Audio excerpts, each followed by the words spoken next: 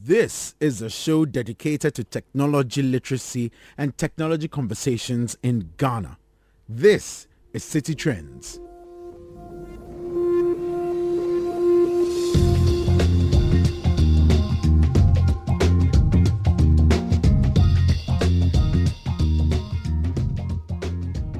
My name is Philip Ashon, and City Trends is sponsored by First National Bank. Now, sometimes, you have to make some quick payments that cannot afford to wait even another minute. Well, there is no time to join a bank queue and sometimes even to make a phone call to the bank. Well, you can do all of these things with the First National Bank mobile app. First of all, log into your banking app and click on payments. Then one off at the top right of the screen, select specify account details, select bank or branch, enter payment details, the name and account number, and click continue. Then enter the amount, own reference, and recipient reference. Then you tick the instant pay checkbox and click continue.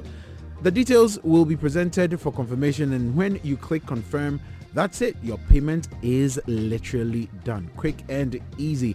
Enjoy more ease and convenience with the First National Bank mobile app. Download it on the Google Play Store or the Apple Store to experience how amazing it really is. Call 0242 435 5050 0800 770-522, or you can visit firstnationalbank.com.gh for more information. Remember, First National Bank, how can we help you is their question. But then how can we help you on the show today? Well, this is what you should expect on the show today. What happens is that if you are practicing any financial activity, be it insurance, investments, banking, and you are doing it blindly, it really pushes you to a point where you will make mistakes.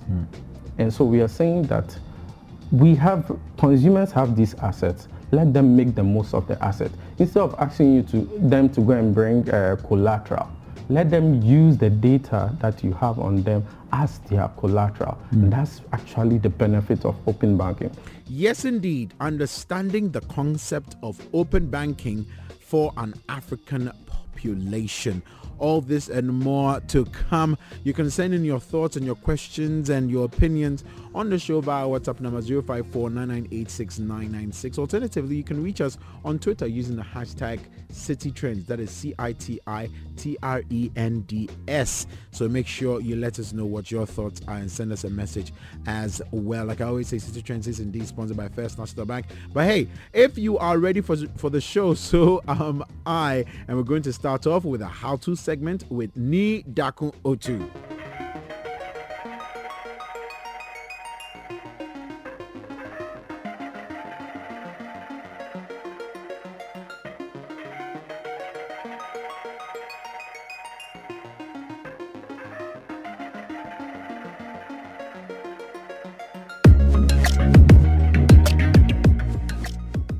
Hello and welcome to the How-To segment on City Trends. In today's episode, you will learn how to turn your laptop or PC that has an internet connection into a Wi-Fi device so as to share that internet connection. On a Mac, click on the Apple menu, then click on System Preferences. In the dialog box that pops up, look for Sharing and click on it. Then select Internet Sharing in the service list. In the dialog box that pops up, locate Share Your Connection From option, and then choose the internet connection you want to share. For example, if you're connected to the internet over Ethernet cable, choose Ethernet. If you're connected over Wi-Fi, choose Wi-Fi. To the bottom right in the same dialog box, you can select the mode by which you want to share your internet. I would suggest Wi-Fi. Following this, click Wi-Fi options and give the network a name as well as a password to make it easily locatable and secure, respectively. To give it a password, click on the security drop-down menu and select WPA2. It will then give you the option to add password protection to the shared Wi-Fi you are creating. When you are done, you can finally activate the shared internet connection by locating the internet sharing option on the left side of the sharing dialog box and click on the tick box next to it. A pop-up from the top will ask to confirm if you want to start sharing your internet. Go ahead and click Start and you should be able to locate the named Wi-Fi connection on any device that is Wi-Fi capable. Enter the password and you are connected. On a Windows computer, locate the icon that indicates your internet connection at the bottom right of your screen on the taskbar. Click on it and in the bottom right of the pop-up dialog box, right-click on Mobile Hotspots and click Go to Settings. A window will open showing you the settings for sharing your internet. Do not turn it on just yet. You would have to set it up before turning it on. The internet connection source to be shared will automatically be selected. But in the case where you are connected to both Ethernet and Wi-Fi, you can select which one you would want to share. Following that option, you can then choose the mode by which you want to share your internet. Again, I suggest Wi-Fi. Going further down, you would see the details of the shared internet you are trying to create. Click on the Edit tab to edit the details to your preference, like we did for the Mac computer. I suggest you change just the name as well as the password.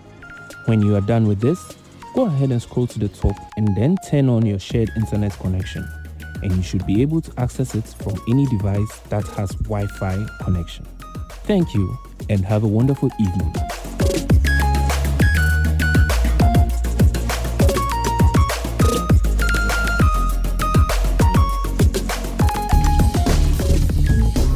Has your computer developed a problem you don't understand? Is your phone refusing to respond? Is there a computer virus you're battling with? Are you having problems signing into your account? Share your tech problems with City Trends and we will get the experts to help you solve them. Send us your problems via WhatsApp number 054-9986-996. You can also send us a tweet using the hashtag City Trends.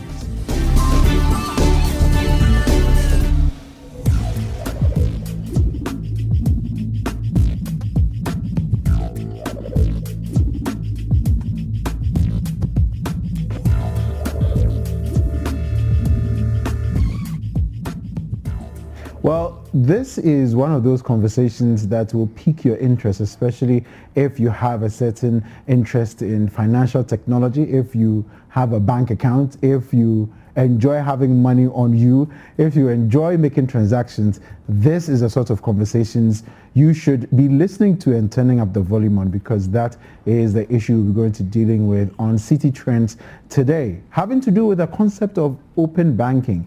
What exactly does that open banking concept mean? What does it mean for you as someone who goes to the bank on a regular basis, who uses an ATM, who uses a banking app, whatever it is? What does open banking mean for you? What does it mean for a growing community like ours in terms of being plugged into the global community of financial technology solutions? And also, really, is the world actually learning from us and our example, or is the other way around?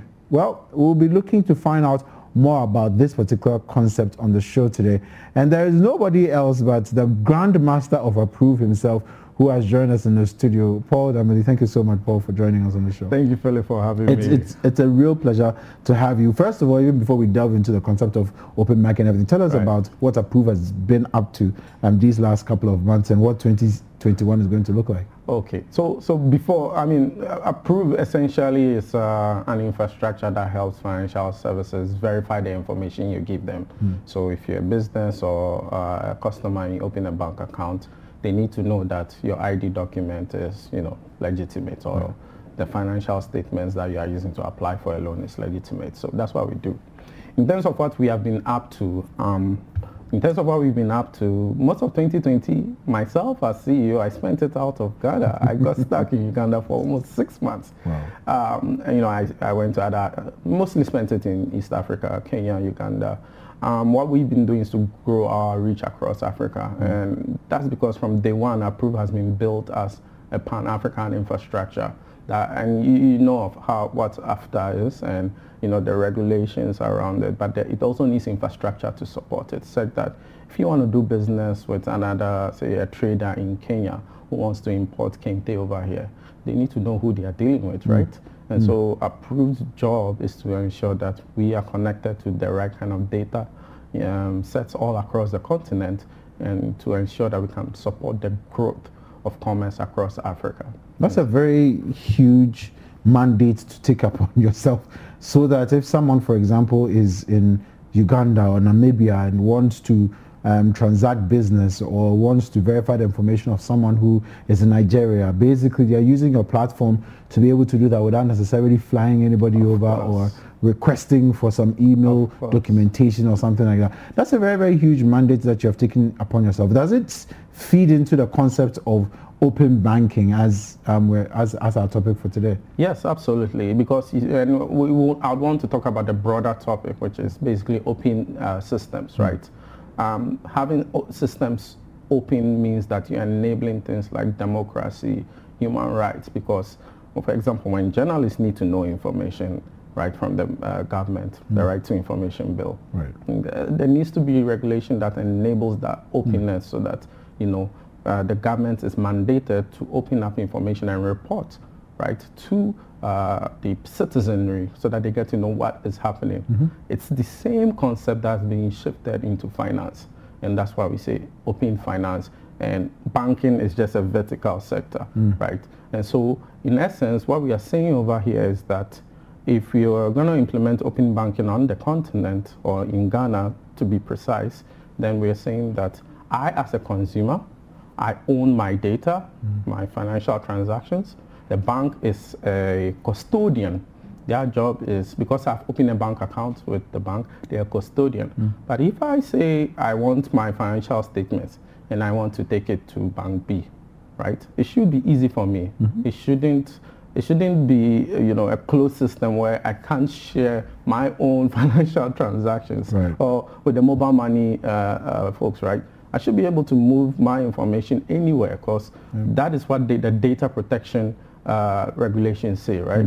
They say that you are the owner, you are the custodian of your data as the data subject, and you deem fit who to share with your data. And so that is the concept on which open banking is built on. And of course, for that to happen, then it means that systems must talk together. And that's what companies like ours enabling the systems to talk. But not only that, because it's also relatively new, it means we must also enable or educate the regulatory environment. Regulators must understand, how do we enable this? Because systems will be talking, it's about private data. How do we ensure that it's secure and all of that? Yeah, but I mean, there's also that other side of it where people, for example, don't know about the system. There is trepidation, for example, about my information being violated or used for things that I don't have any control over. There is that other side also of the various companies. I mean, I can't imagine one bank being so open that I want to share my client's information with another bank, or my client should so easily and readily share their information with other banks. There's a bit of that protectionism sort of mindset behind it. And I'm just wondering how we can get into a proper sense of an open financial space with all these blocks. Okay, so let me tell you something. Ghana is one of those countries. Again, we've done a good job of leading the pack, right? We've set up the precursor for regulating that open banking space, which is a very recent directive that's under the Payment Systems License. Right. The specific directive is called the Payment Systems and Financial Technology License. And it sort of like ensures that any entity that handles data, credit bureaus, KYC, or any data entity, banks, you need to be licensed in order to do that, right? And so what it means is that whilst there's an opportunity to share data, the central bank and the various stakeholders recognize that there's an opportunity to ensure that there's standardization. Once standardization comes in, what it means is that there's also an opportunity to see how we can innovate on top of that. Because if you just create this open system, it can be abused, and you don't want the whole financial sector challenges that we've had previously. So the Bank of Ghana is really doing, especially the FinTech and Innovation Office, they're really doing a very great job of anticipating all these possible innovations and saying, well, we can't stop innovation, but we can work with the innovators. So let's first standardize what they are doing, ensure their corporate governance is great, their security is great, they are following data protection regulations in Ghana. There's local content. If there's the company that owns the technology, they are Ghanaian-led, right? They are doing those basic things, which for me puts Ghana ahead of markets like Nigeria or South Africa, where it's a free-for-all right system, no regulation, no mention on that. Yeah, that's interesting. Well, coming back to the concept itself of open banking, you talked about the open financial sector and open financial systems and open systems generally, but what is it about the open banking concept that makes it so incredible and such a new area, that everybody wants to get into it? If you could kindly explain it for the average person to basically get it. What is open banking? Okay. What's that concept about? Okay, so if you are like a normal person, you have a mobile money account or a bank account, what it means is that you've created an asset. Okay. That asset has, and when I say asset, it means something you own, right? So even though it's not tangible, you can't see it, it's still something you have. You own it, it's your property. By creating the bank account and doing transactions, all of that information is owned. And in today's world, information is really powerful. It has a lot of value. So that data that you own, it means that you, as an average banker or mobile money user, you can use that for so many things. Example, you can use that to borrow, get loans for your business or just to support yourself. You can use that information and give it to an investment manager. And they can use that information to determine which assets you should invest in. So it's all powerful information that you created yourself. You own it, and the applications are powerful. We were here and we had a whole banking sector meltdown. And that was mainly because the lenders, most of the banks, they were lending blindly, They didn't have enough information on customers, and they were giving out, loans to people who necessarily weren't, up to, the standard that was required. And so in essence, what happens is that if you are practicing any financial activity, be it insurance, investments, banking, and you are doing it blindly, it really pushes you to a point where you will make mistakes. And so we are saying that consumers have these assets. Let them make the most of the asset. Instead of asking them to go and bring collateral, let them use the data that you have on them as their collateral. And that's actually the benefit of open banking. So in the US, there's a company called Plaid, and Plaid is basically similar to what we do. And they built infrastructure that makes it easy for banks like Wells Fargo, Citibank, and all of that to get information on customers and be able to use that to do all kinds of very innovative things. So, for example, if you want to buy a car, right, on a hire purchase, right, you don't need to go walk to a whole financial institution and take your property papers, and you don't need it, because all you have to do is that you give permission. I give you permission to access my financial statement for 5 to 6 months. You can use that to determine whether I am, eligible to, get this car, right? And so it makes life very easy. It also transforms the financial sector, right? And then people, for example, very ordinary people will be able to get loans, investment solutions, because they also have mobile money, and that information on it is an asset they can use to access and various, benefits and improve their lives. Two things. Does it not mean the end, the beginning of the end of the concept of traditional banks as we see it today? Well, you see, banks have begun, so some 10 years ago, there was mobile money, they took a very lax position. I don't think banks are that foolish again. Don't make that mistake again.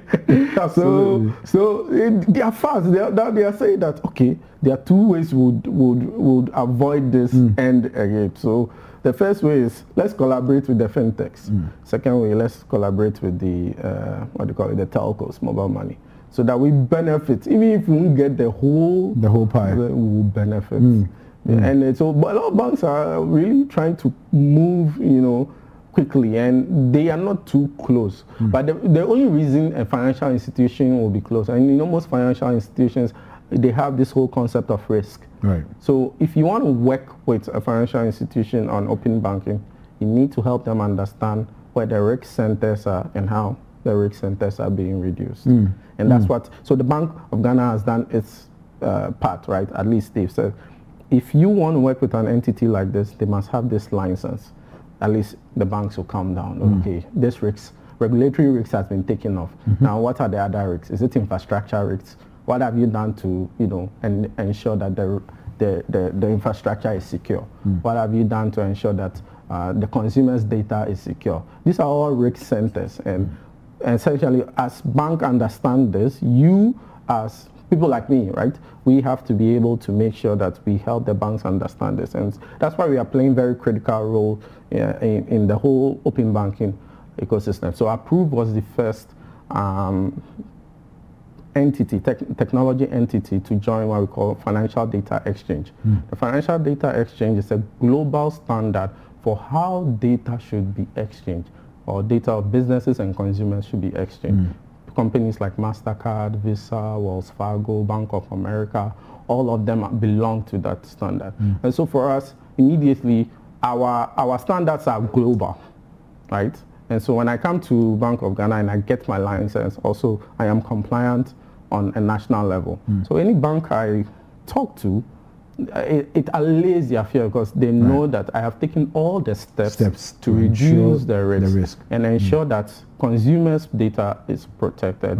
And most importantly, they get value out of their own data.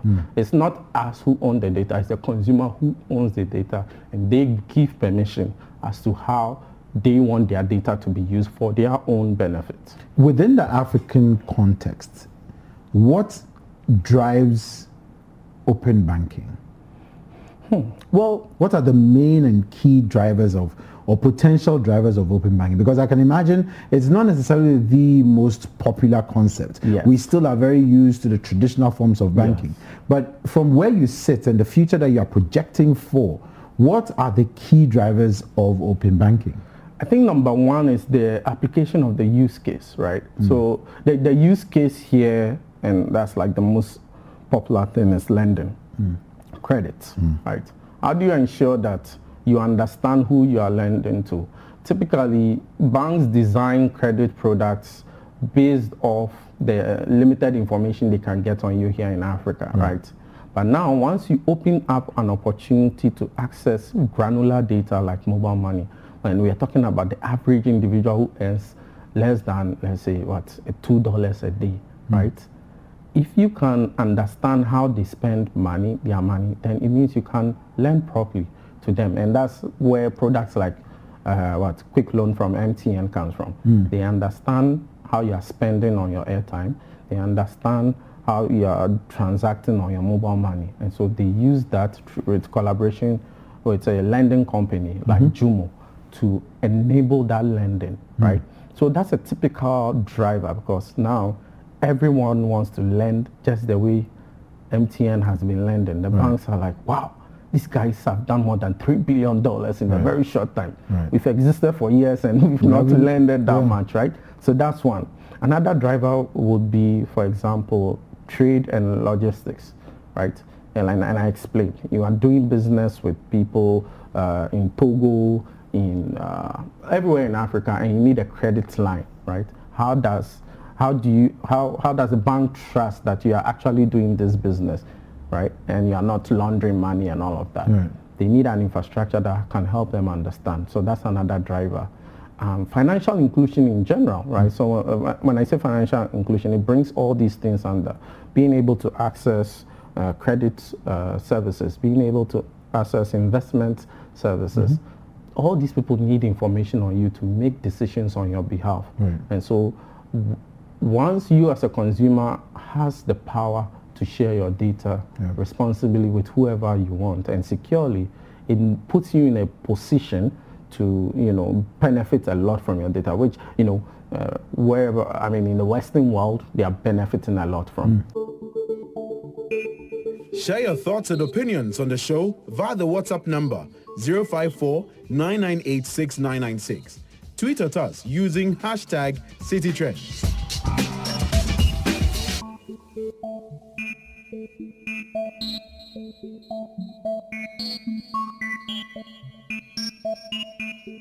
We've gotten to this point, and in recent weeks, all this conversation about privacy and WhatsApp and all the messaging platforms and all of that. Clearly, there's a case to be made for regulation. Of course. And as we've seen in a lot of other examples, for example, even the proliferation of mobile money or the concept of mobile money, it's either regulation is enabling it to thrive or completely killing it off. What is the situation with regulation with regards open banking on the continent? And is it necessarily very open in terms of enabling, open banking to go ahead full throttle? Or is it something that is still sort of a debate, sort of like a back and forth? We can't find a middle ground. What's the situation like on the continent? I'll say it's a bit of both. So let me start from Ghana, because that's where I know very well. Natural. Right? So you see, it's so important, especially based on what we've seen in the past where there's been systematic issues, right? It's so important that the regulator works closely with innovators.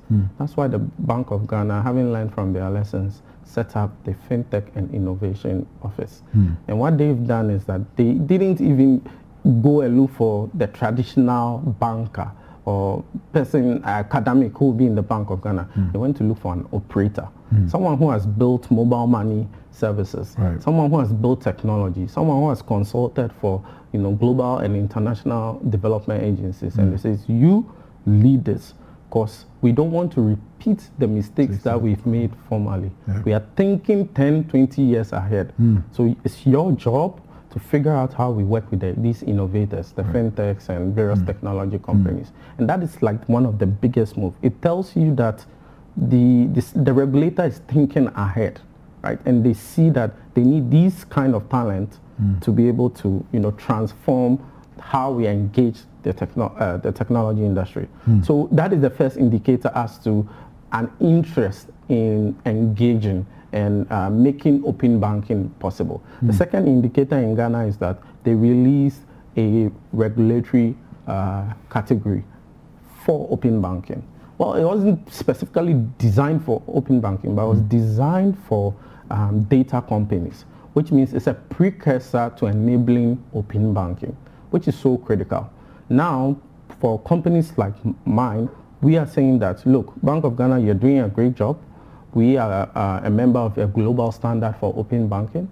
Why don't we help you set up the open banking regulations so that you're able to have a full-fledged policy or directive which can become an act later on. It was the same thing we did with the Payments Systems Services Act that it was rolled out or enacted in 2019.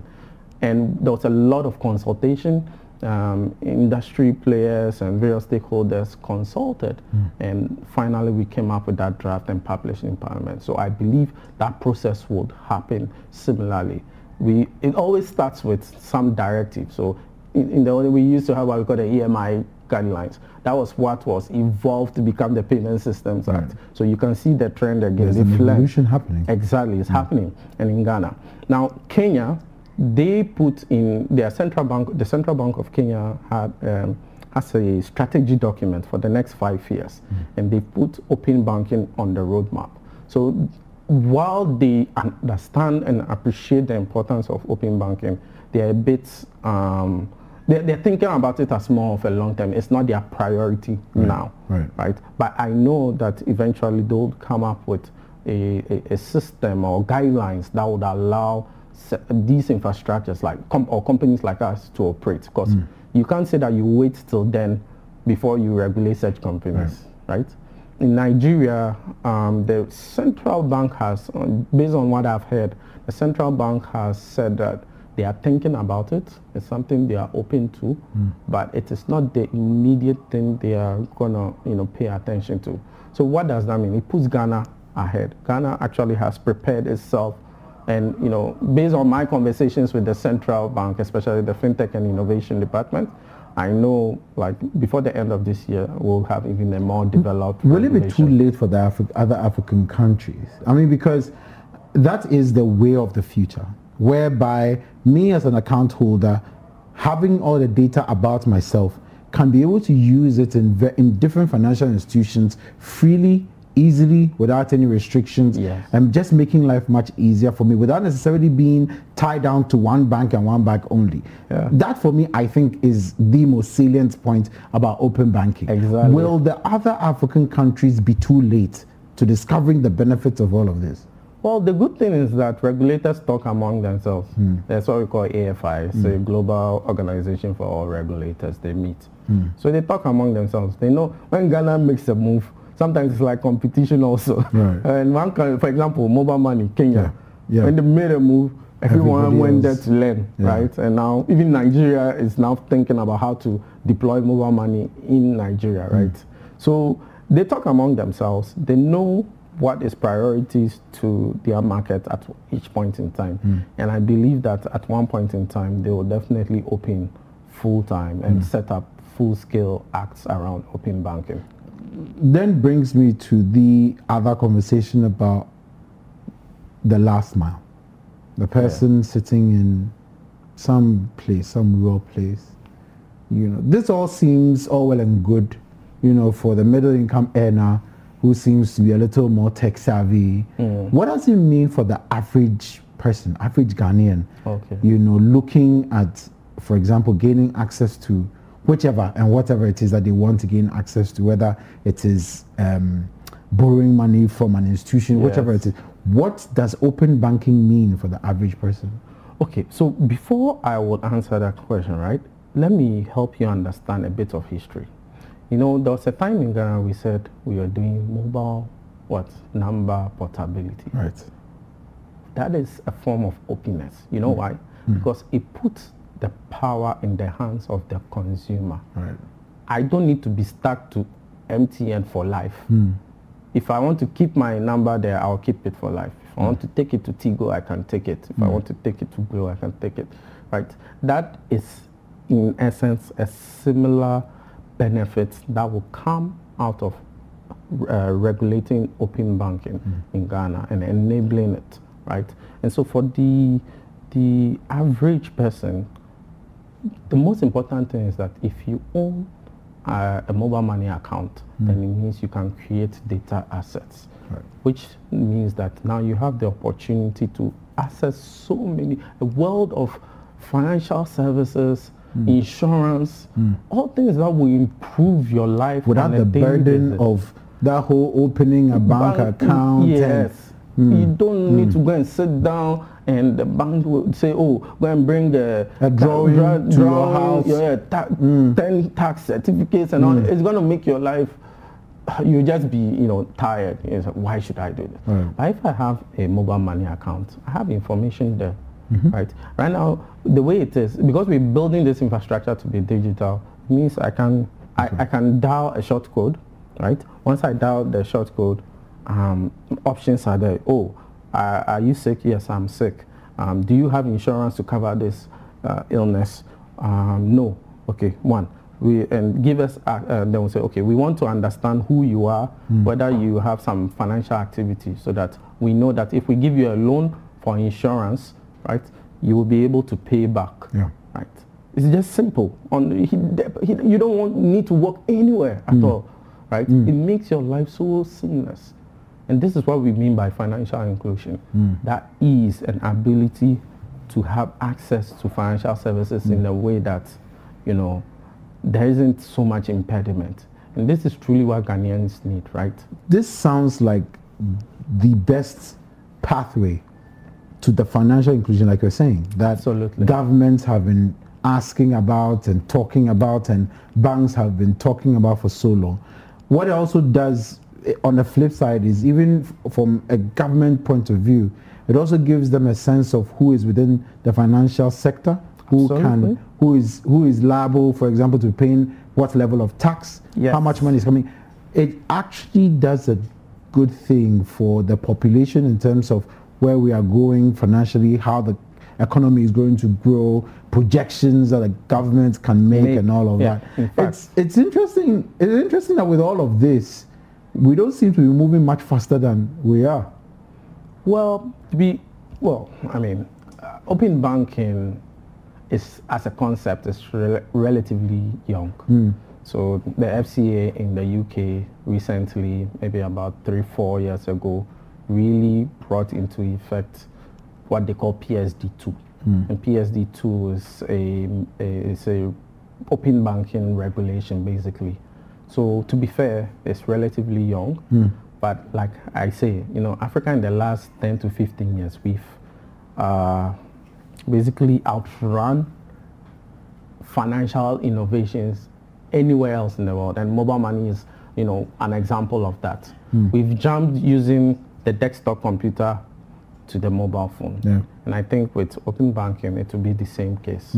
We will, jump, we'll leapfrog that whole process that the rest of Europe and US went through, and we will become leaders in that space. What this also means is that a lot of businesses will have to start really rethinking their long-term strategies, for their businesses, because this is going to change everything.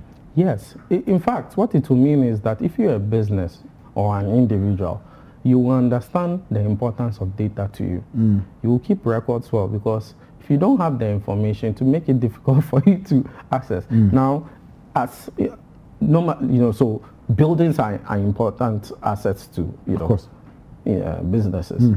Well, now your data will be a very important asset to you, right? As an individual, you don't need to own land, right, in order to buy a car or get a loan to start a business.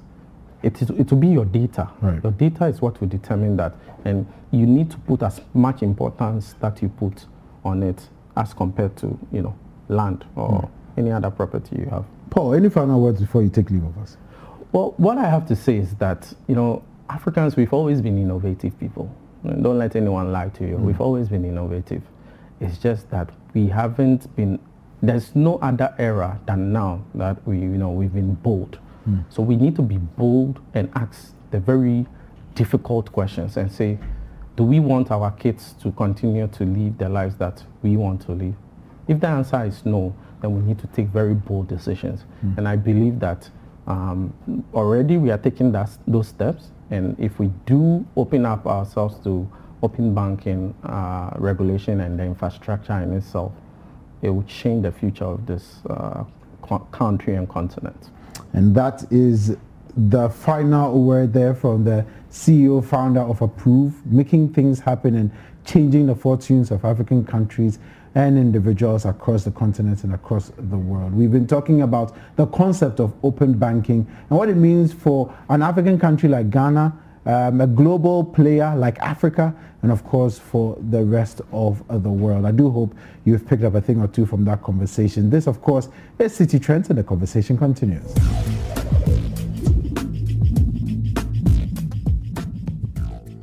Riveting conversation, lots of insights, lots to learn there by Paul Damali. Well, the show does continue and the conversations continue on the show. Continue to send us your thoughts and your messages on our WhatsApp number 0549986996.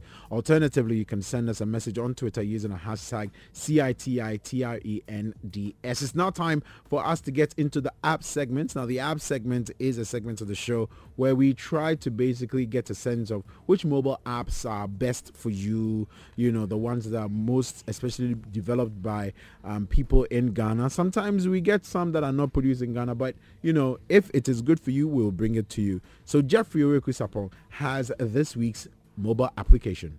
Good evening, Philip, and good evening, everyone. Our featured app tonight is the Typewise keyboard. According to the creators of this keyboard app, 93% of the words you type using it will not have any typos. This keyboard is designed to look like honeycomb, and after testing it out, I realized that it takes some getting used to, but once you do, it is fun to use. Another thing is that this keyboard promises to prioritize your privacy. It is 100% offline and doesn't ask for access to your contacts, calendar, or anything else. The app is found on both the Play Store for Android and the App Store for iOS. Just get to the search bar and type TYPEWISE. Follow me on Twitter at OJ Sapon. If you have any app that you want us to review on the show, or you have anything else you want us to discuss, just hit my DM. It's always open. Until we meet again next week to test another app, stay safe and make sure you are adhering to all the COVID-19 safety protocols.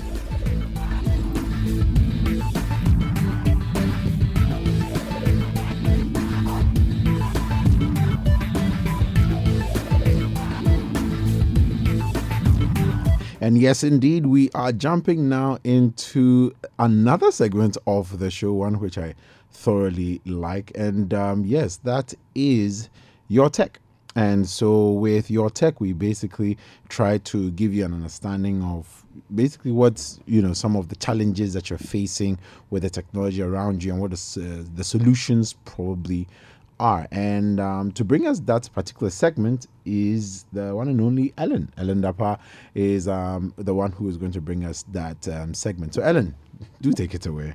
Hello everybody, good evening. This is your tech segment on City Trends, and we are here once again to help each other out, try solve our problems, try interact and get things right. It feels so good to be back on the show once again to talk to you so you can share your problems with me, and then we can share the little knowledge we have on the issues and help each other out. I hope you're all doing fine. On this week's segment, Ferdinand spoke to me, and basically he has a bit of confusion about WhatsApp and the new terms and conditions and its connection to Facebook and all that. I think it's something we have been talking about for some weeks now. Even last week we spoke about it, but that is the issue that came to me from Ferdinand, and that's why we are here.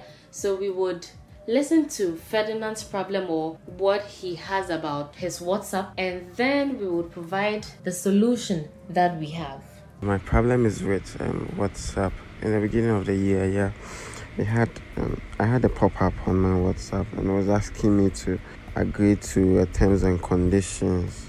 But then I was really busy, so I didn't read and then I declined it. I think it came 3 times, but then every time it will come, I'm actually busy doing something and I can't read, and then I have to still use my WhatsApp, so I'll just decline it.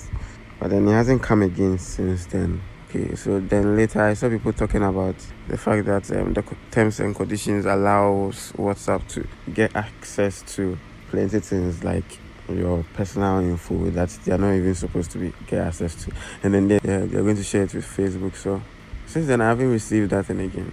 But then I wanted to know, because I think he wrote that by February 8th, if you don't accept or you don't agree to the terms and conditions, you can't use WhatsApp. So I wanted to know if we are supposed to agree, if it's advisable to agree to the terms and conditions, or you have to uninstall WhatsApp. So yes, this is what Ferdinand has to say. I want to believe this is something that a lot of people are also confused about, having to do with what's going on with WhatsApp and its connection to Facebook and all that. Philip would help us to understand what is going on and then help provide a solution to Ferdinand and, well, yes, any other person in Ferdinand's shoes. Well, yes, indeed, that is what we're going to do. So just as, we talked about this last week, but just as a basis, now Facebook's WhatsApp, because Facebook owns WhatsApp, has been alerting its 2 billion users to an update to it of its privacy policy, and basically you have to accept it. That is what they are saying. Initially, that was the thing. You have to accept it before the 18th, or you basically lose access to your WhatsApp. They have changed that obviously because of the feedback that they received from everybody else. Now, the new terms delivered in early 2021 has obviously caused a lot of people to be very, very concerned. Now, WhatsApp says that the changes are necessary to help it integrate better with other Facebook products, but it has pushed back the deadline because of the backlash. Now, what does the policy say exactly? WhatsApp is now reserving the right to share data it collects about you with a broader Facebook network, which includes Instagram, regardless of whether you have accounts or profiles there.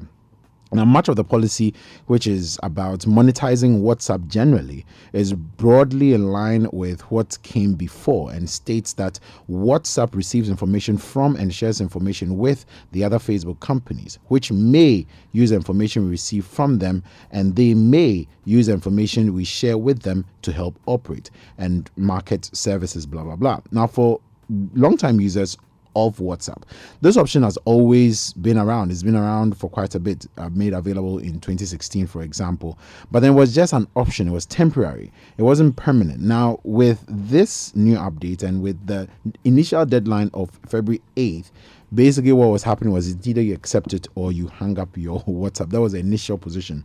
Obviously, WhatsApp has had to make a couple of changes. It's now shifted the time to May 15th, and hopefully some more better decision making will be done about that. Now, can Facebook read your WhatsApp messages? The truth is, and the fact is, no. Now, conversations with your friends are encrypted end-to-end, meaning that not even WhatsApp itself can access them. However, by using WhatsApp, you may be sharing with it your usage data, as well as your phone's unique identifier, among other types of information, generally called metadata.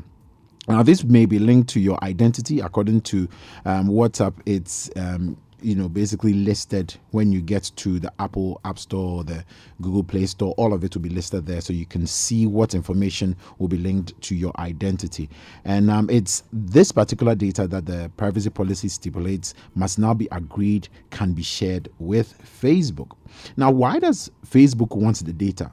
Simple answer: to improve its offerings, whether to you or to the companies that it is selling adverts to. Now, almost all the $21.5 billion in revenue that Facebook generated, it generated in the third quarter of 2020 came from adverts, and none of it was attributed to WhatsApp.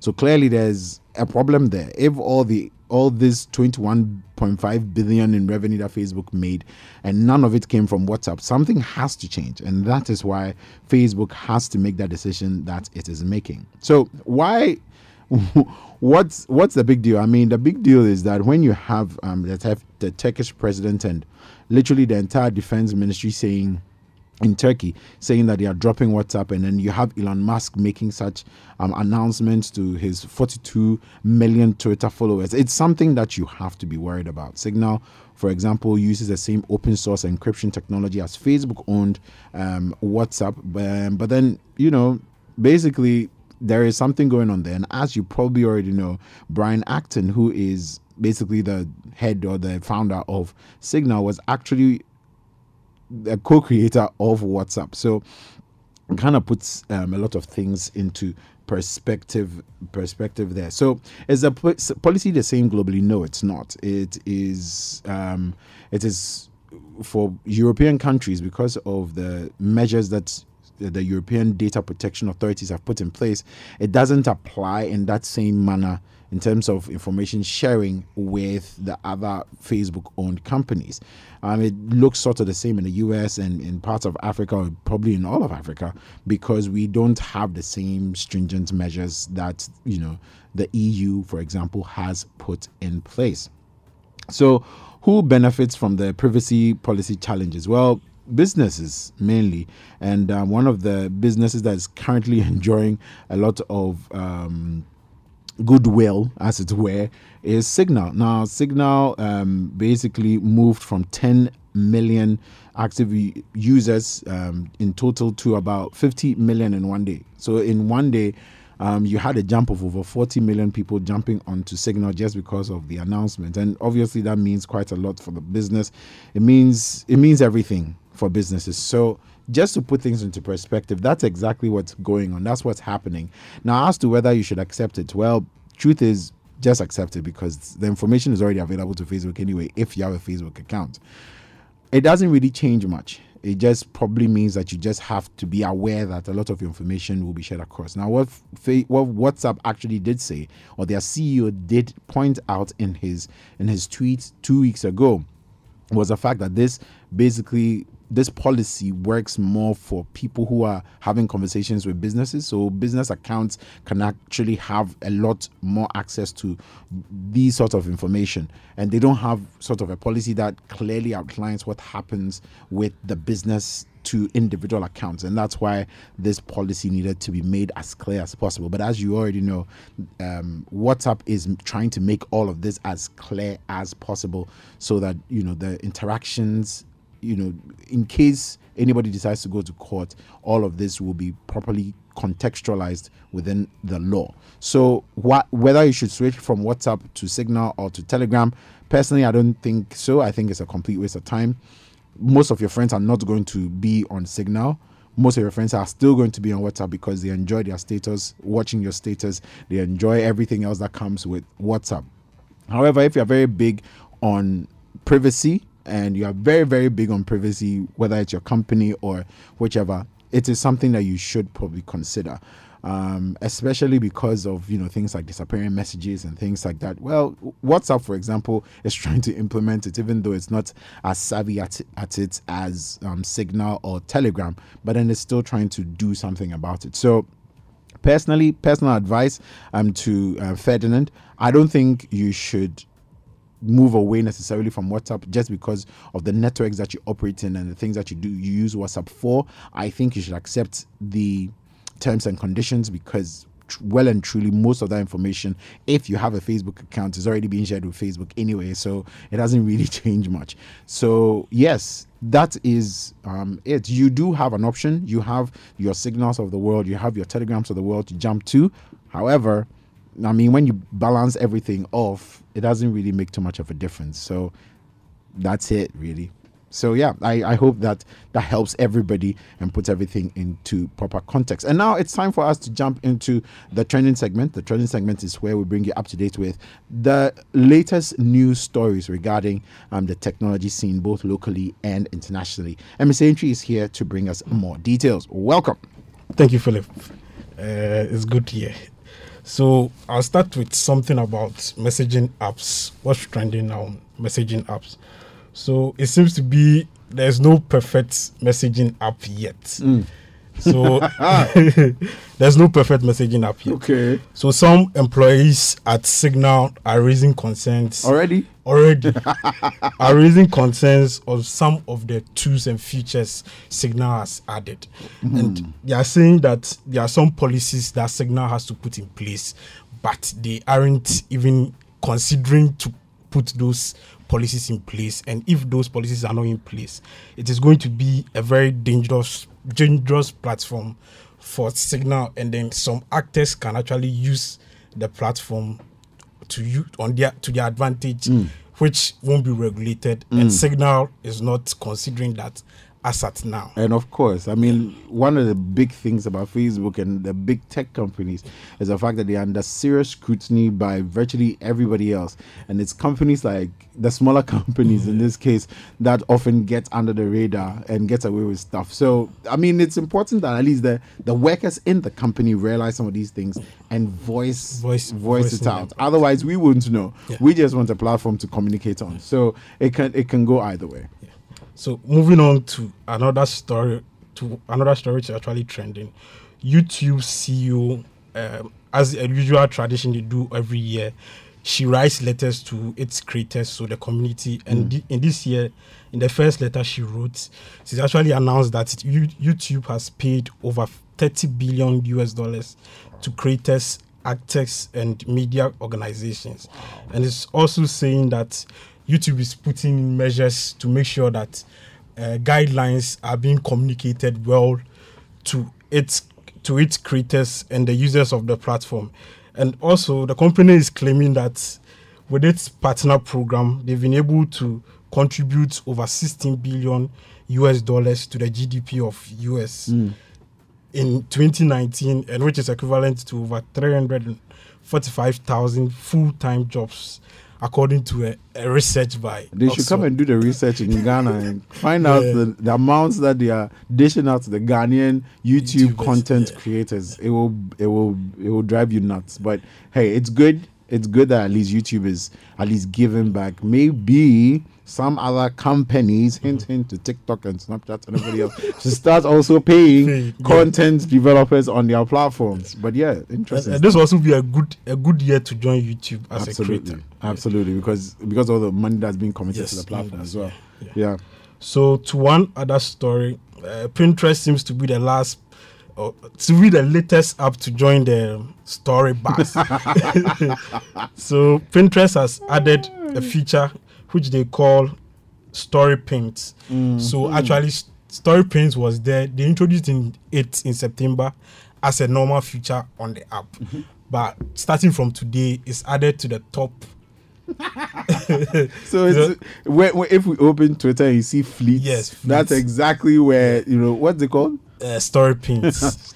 Story Paints. So starting from today, it's been introduced at the top. So once you open Pinterest, it will be there at the top. And one interesting feature they are bringing to that is you wouldn't just see pins from accounts you follow or you've pinned, but you will see from almost everybody. So it will be a way to introduce new ads. It's all because of the ads, but it's okay. It's okay. We'll take it. Yeah. So to our last story for the week, Twitter has acquired Review, which is an email subscription and newsletter platform to actually compete with Substacks. Okay. So if you notice, most journalists and opinion leaders around have started newsletters, and then most of them, they gather their audience on Twitter and then they distribute it through Substacks. But I mean, if you gather them on Twitter, why not use a Twitter platform? So Twitter has acquired a newsletter platform to actually help. That's all it is. It's all about the strategy. Yeah, I love it. Anyway, Charlie, Mr. H, thank you so much. So that's it for the week. You can follow me on Twitter at YaoNchiOsu. Thank you very much. Yes, indeed. And thank you very much for bringing us up to date. Well, that is all time will allow us on the show. I do hope you have learned a thing or two about everything tech. And we hope we've brought you up to date as well. Now, the show will be available as a podcast first thing tomorrow. So please look out for it and download it and share with your friends and your family members and everybody else. And make sure they get themselves their daily dose or weekly dose of technology literacy. Well, that is all time will allow us on the show. A big thank you to the rest of the production team, to Mr. Entry, of course, to Nidaku Otu, to Ellen, and to Jeffrey Urekusapong as well. But until next week, stay techy.